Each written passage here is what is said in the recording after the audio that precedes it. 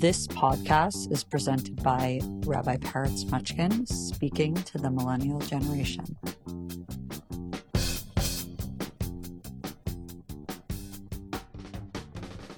Hello, everyone. Welcome to the Rabbi Peretz podcast.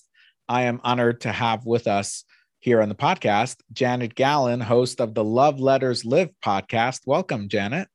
Thank you. Janet's Always a dear nice to friend. talk to you. Thank you. We got to live next to you and really enjoyed your presence so much. My wife and I, Miriam especially, built a really deep relationship with you. And you're one of the people that we miss seeing all the time, but we thank God for technology where we get to interact and have relationships that really we've kind of come to accept it as good enough. We get to see each other and we're not constrained by time or distance. Yeah. How has that actually helped you in the last couple of years with the world closing down? Like, I think all the time, like, imagine we lived in the 90s or 80s and there wasn't this technology, or worse, there was small technology that costed $50 a minute to call to other people. Well, I remember many years ago seeing a movie, and one of the, I love science fiction. And one of the scenes in this movie, it wasn't so long ago, actually, although it's been repeated in other films, one of the scenes was way into the future. And it was people on different planets separated by light years. And they were able to go into some, like a payphone kind of an arrangement and talk to each other. And so one was on a screen and they were each on a screen. And I thought, how dismal is that? Now I just love it. Now we get this clear. You look amazing. I look amazing. And then we'll peel the layers away and see the real thing, not just the front end. So wonderful. You have been. It doesn't take the place of writing a good letter, though. But go ahead. No, it doesn't. That's what I want to ask you about. You used to host a radio program and now a podcast. Yes. And Miriam was on the radio program twice. I got to be on your podcast, and you essentially guide people in writing love letters. What is, a lot of people I know write journals. What's the difference between writing a love letter or just writing a journal? Guiding people. Yes. I mean, that is one of the things, but I also like to encourage them to do. And I am aware, and I'm going to bet the ranch that you'll agree, that whatever the experience that befalls you, whether it's something wonderful or awful, and life is filled with both, there are the seeds in that experience of a love letter to someone. Wow. I did once a love letters workshop with 5-year-olds with a kindergarten class, and it was great. These kids had never seen anything but this, And so we talked about what letters were in love letters. And one little boy raised his hand and he said, "Can I write a love letter to air?" I said, "Not only can you should. Grateful as ever you can be. And you can, you have a positive thought about someone. And I'm quite sure that gratitude taken to the grave serves no one. What do you think? I've never heard that line before. I think that's I just said it. I mean, it's just something beautiful. By the way, Janet's it's full my heart. Every time. That one was more than a line. I mean, I really feel that. That's really true. There is the idea of like people have a song inside that they need to bring out, but I think a deeper way is gratitude inside. Something that they can express.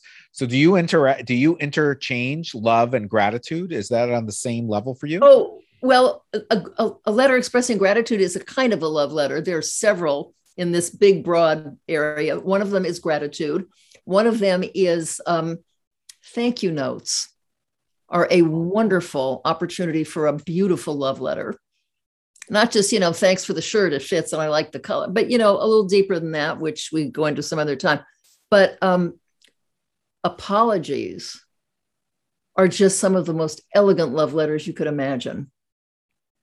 When did this start for you? When did you get into the idea of like this click for you that you could like stop time and create a space to really forget analyze, but really like expand yourself through these love letters, bring out something inside of you that needs to. Well, it definitely does. And by the way, I've seen people. I did a workshop once on love letters to the terminally ill, or let's just say, and the dying, and families of recently deceased, and you notice that people are writing these things and you're just consumed with grief and watching somebody you love just fade and shrink away.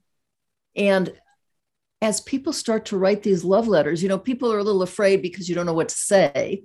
It turns out it's not so hard. And as you're writing a love letter, let's say to the family of someone who's died, and you're remembering, you're bathing in the positive, and you see people, their breathing evens out and they're smiling, and because they're living in the moment, and the moment they're in is the positive. Wow. It's just one of those, everyday garden variety miracles. 2 years ago, Janet, it's a little less than 2 years ago, my older sister passed away. I know. And but before she passed, like a year before she passed, I flew into New York to visit her during her treatment, and I recorded a podcast with her. And I think the way you're expressing it really encapsulates what that experience was. I really just wanted to capture her strength and her zeal and her positivity and her optimism, because that's what I think her character was. So right. We deserve that to be the lasting memory of who she was, of this right. incredibly powerful person. And I didn't want her quote illness to define her in any way. Thank you for saying that. You see an obituary so often, and obituaries are a glorious kind of a love letter if you do them right. Anything is. And you see an obituary so often, she lost her battle with cancer, and she lost her battle with this, right. and he lost it. And everybody dies a loser. What? Right. The issue is how they lived life, not how they died. Yeah, and I think, and it's how they lived life and what they gave to others, not what their degrees were in and where they got them. So this really goes across the board to not just emotions and experiences and to relationships, but it really is you have to learn to define what's happening within you in order to really see the narrative in a bigger picture and to really zoom out and see what's happening. By the way, it goes, as I say, it's thank you notes, it's love, it's inviting somebody into your life, it's flirtation, it's flat out lust if you feel like doing it, it's memories. I had somebody ask me once in a workshop, well, how specific can I get in this romance and physical intimacy? And there were things that she wanted to express that were lovely to her. And she was maybe a little embarrassed. I said, it's just between you and him. That's who it is. Feel free. Say whatever you want. Remember whatever you want in glorious, vivid detail. And if your great-grandchildren find it after you're long gone, let them learn a little something about Bubby. That's right. That's right. That's a good case scenario. Yeah. How did you get into this? Oh, well, how did you get into the love letters and to creating these experiences? An obituary. Really? One of my dearest friends called me many years ago, and she said, I have a favor to ask you. And I said, of course, darling, what? And she said, I need you to write my obituary, and I need you to write it now. Wow. She wasn't sick. She's going to outlive the cockroaches, God willing. But she doesn't like, she's the one who made me aware of these. She likes reading them. All these obituaries, she lost her, and she will be remembered. Passive voice, lost a battle. She always lost her battle with something. And I said, I'm not going to write your obituary. I can't do that. She said, please, I need it to be your writing. I don't ever want it to be anybody else writing it.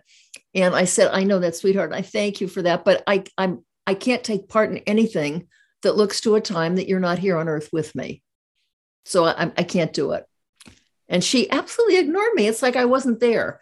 She said, and you know how I feel? I said, I know how you feel about everything. We've been friends for 60 years, whatever it is. And she said, and no battles. I said, no, I understand that, but also no obituary. She said, actually, if you want, you can say, I died after a battle with every person on this planet. And I just started to laugh. And I said, tempting as that is. And then I started to think, why not write the obituary and send it as a love letter? Why should people have to wait till they're endeared to know what people thought about them? Yep. Right. That's such a beautiful experience. I think we're all fascinated with a form of our legacy without realizing that we're living our legacy right now. Right. That's and right. So we can see our own sometimes through learning to write someone else's. Yes. Well, it's a wonderful, it was so much fun to do. And anyway, I sent it to her and she didn't open it. And talked to her husband. I said, did she get something from me? He said, yeah, it's been sitting on her desk for 3 weeks. I said, don't tell her I called. That's the other thing. When you send a love letter, you've done your job. You don't get to say, did you get it? And when did you think? No, it's a gift. You sent it. Goodbye. And I said, don't even tell her. Anyway, she called a couple of weeks after that. And in this little tiny voice, she said, oh, she told me she was scared to open. I said, throw it away. Don't keep it. Anyway, she said, I read what you wrote. And she said, it was so beautiful. She said, but I didn't recognize myself in it. And I thought, whammo, double the gift. First of all, you shouldn't, as I say, have to wait till you're 6 feet under to know how people valued you. And you should see yourself most clearly. And that is through the eyes of someone who loves you. So I gave this little spiel to a group of professional women. And one woman came up to me and she said, that was wonderful. She said, I think we can do something together. And I said, well, what do you have in mind? And she said, and meanwhile, I've been working with people to help them write emotionally difficult letters. She said, workshops on writing love letters. And I said, how wonderful. So we did that. And then a radio slot opened up. So that's how it all started. And that led to a newspaper column for a while. But I tell you something, Rabbi Munchkin, they work miracles. I have seen them solve family problems, bring people together, people who want to, I don't know what it's like in courtship and I don't know why it wouldn't be part of matchmaking in Jewish life. I always thought that one day when I'm going to teach my dating course for the secrets of dating for people, it's going to include that you write a letter to the so-called person you want to be in love with. And then we on the back end match up people who have similar letters to go on dates. Lovely. By the way, if you want me to help with that. Yeah. I would love. So one of the things what I did, it's always so interesting with high school kids. And they were kind of nervous about it. And they were a little, they were awkward and uncomfortable. We're going to write love letters. And so I said, everybody look at we're sitting around a big one. Everyone look at the person to your right. You're going to write a love letter to that person. And they were awkward at first. And they took off and wrote the most gorgeous letters. Wow. Everything positive that they saw and felt in that person's presence. Wow. It brings out your best, doesn't it? Well, it's inspiring me in a way of like, there's perhaps a new lens for us Jewish people and the world out there is to imagine that your ancestors wrote you a love letter. Isn't that interesting? Every person who has a child intuitively knows that their child isn't just their child. There's like a new world being born. So the future is born through their action. Yes. And so there's this idea that indirectly, like Jewish culture has like written many love letters to us. And when we tap into them through holidays, the Hasidic master known as the Baal Shem Tov used to call holidays love letters. Oh my. And he'd say each holiday is a love letter from our ancestors and our creator to us. Oh, yes. So for example, when we experience Passover next week, it's a love letter saying like, you are really free. You're not constrained by your issues. You're really free. And that's something that just came up as I'm listening. I'm like, actually, I really did. They told that to me as a child, but here you are, a Jewish woman, intuitively using, your ancestral charge to like bring something beautiful out there and deal with instead of grief as trauma, grief as like another one of those beautiful poetic parts of life. Instruction. Yes.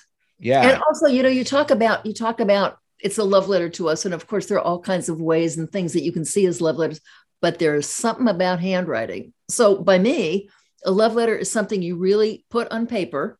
And I would like to say good paper and indelible ink, because people keep these. I have letters, not copies. I have letters that were written in like 1904, and they're as readable today as they were the day they were sent. And if you think that you can pour your heart out on any kind of a device, do you remember? Are you too young for the little square floppies?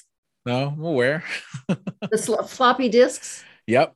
That we used to put everything onto the computer when they first came out. And we thought that would hold our everything no, they corroded, and the news computer, there was no way of playing. You can't play your VCRs anymore. That's right. technology changes. So yes, but you're so right. There's real high quality differences in just pen and paper.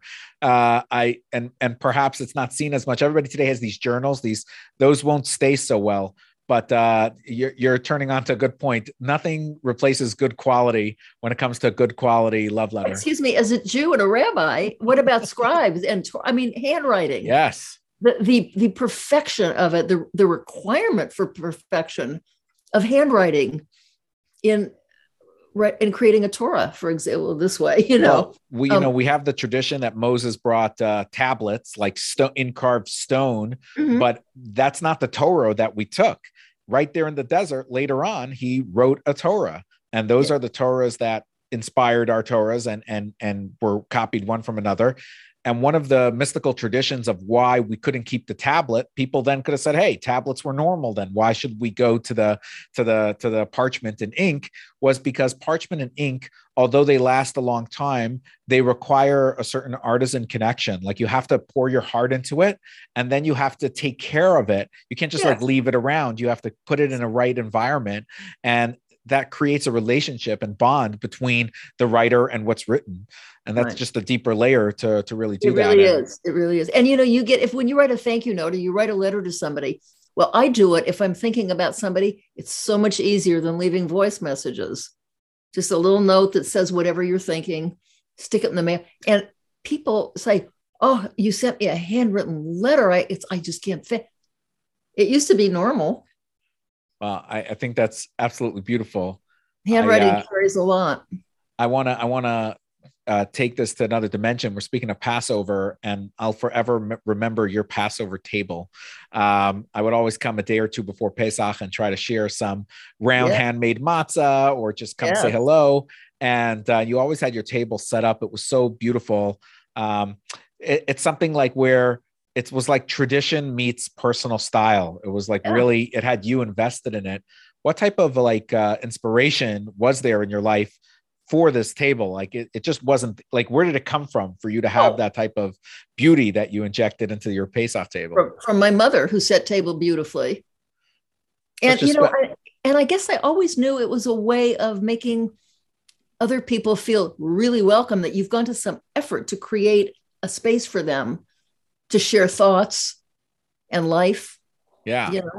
When Miriam and I started hosting dinners and getting people together, the options were like many places that hosted regular large dinners. They would use like plasticware and paperware because they just wanted to be able to serve the most amount of people. And we were like, well, it's not quite going to cut it. Like we need to serve on real and create beautiful tables because it really adds a dimension that you can't have otherwise. And it required a lot of dish doing after Shabbat. But you can't have 80 people for an event and have fine china.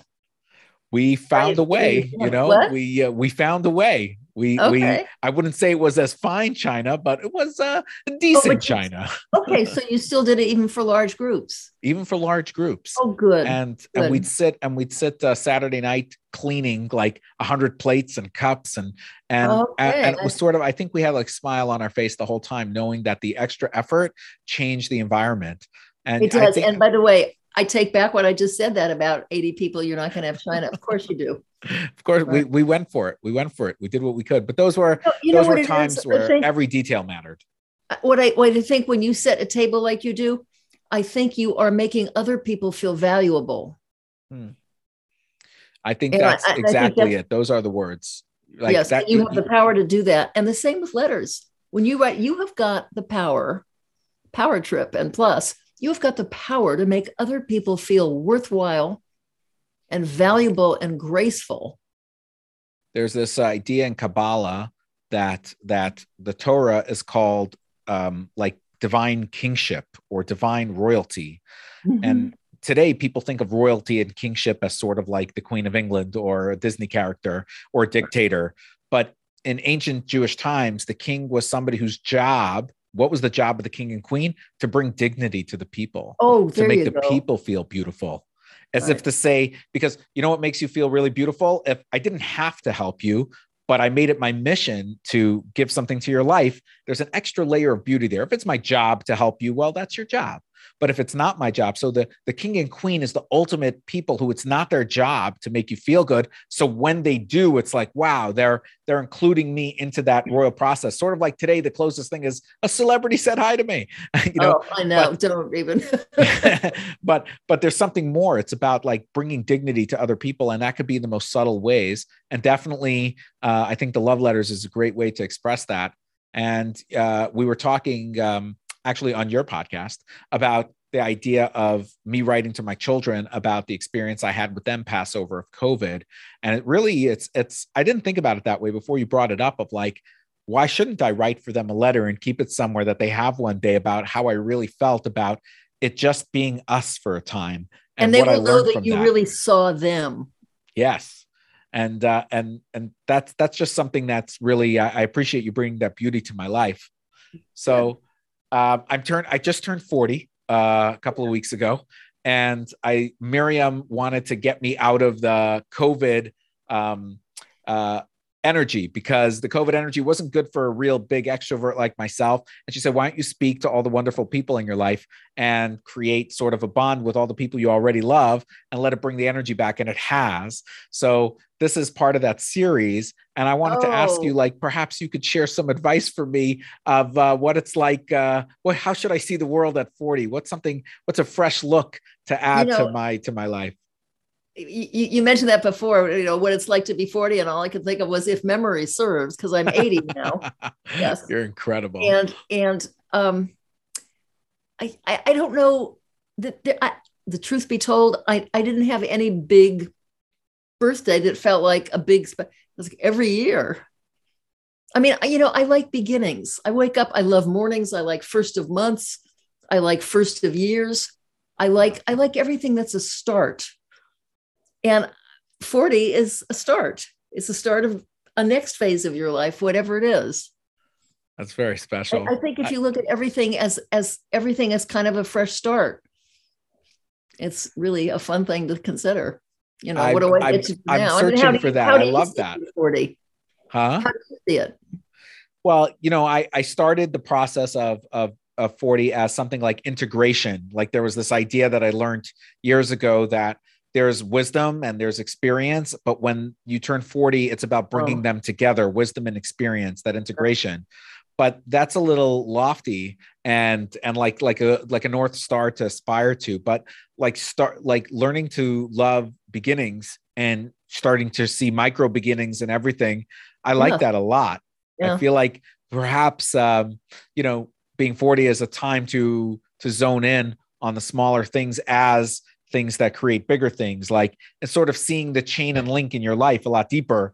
Like 40, I could look at it as old, or I could look at it as I'm really young and I'm just really getting somewhere in my life. Yes, because people very often say, oh, I'm 40 now. And it was, 40. I'm starting a whole new decade. Yeah. Well, one of the reasons I felt like I needed to talk about it wasn't just my own indulgence. It just happens to be that the majority of the people I'm in a relationship with in my community were people around my age.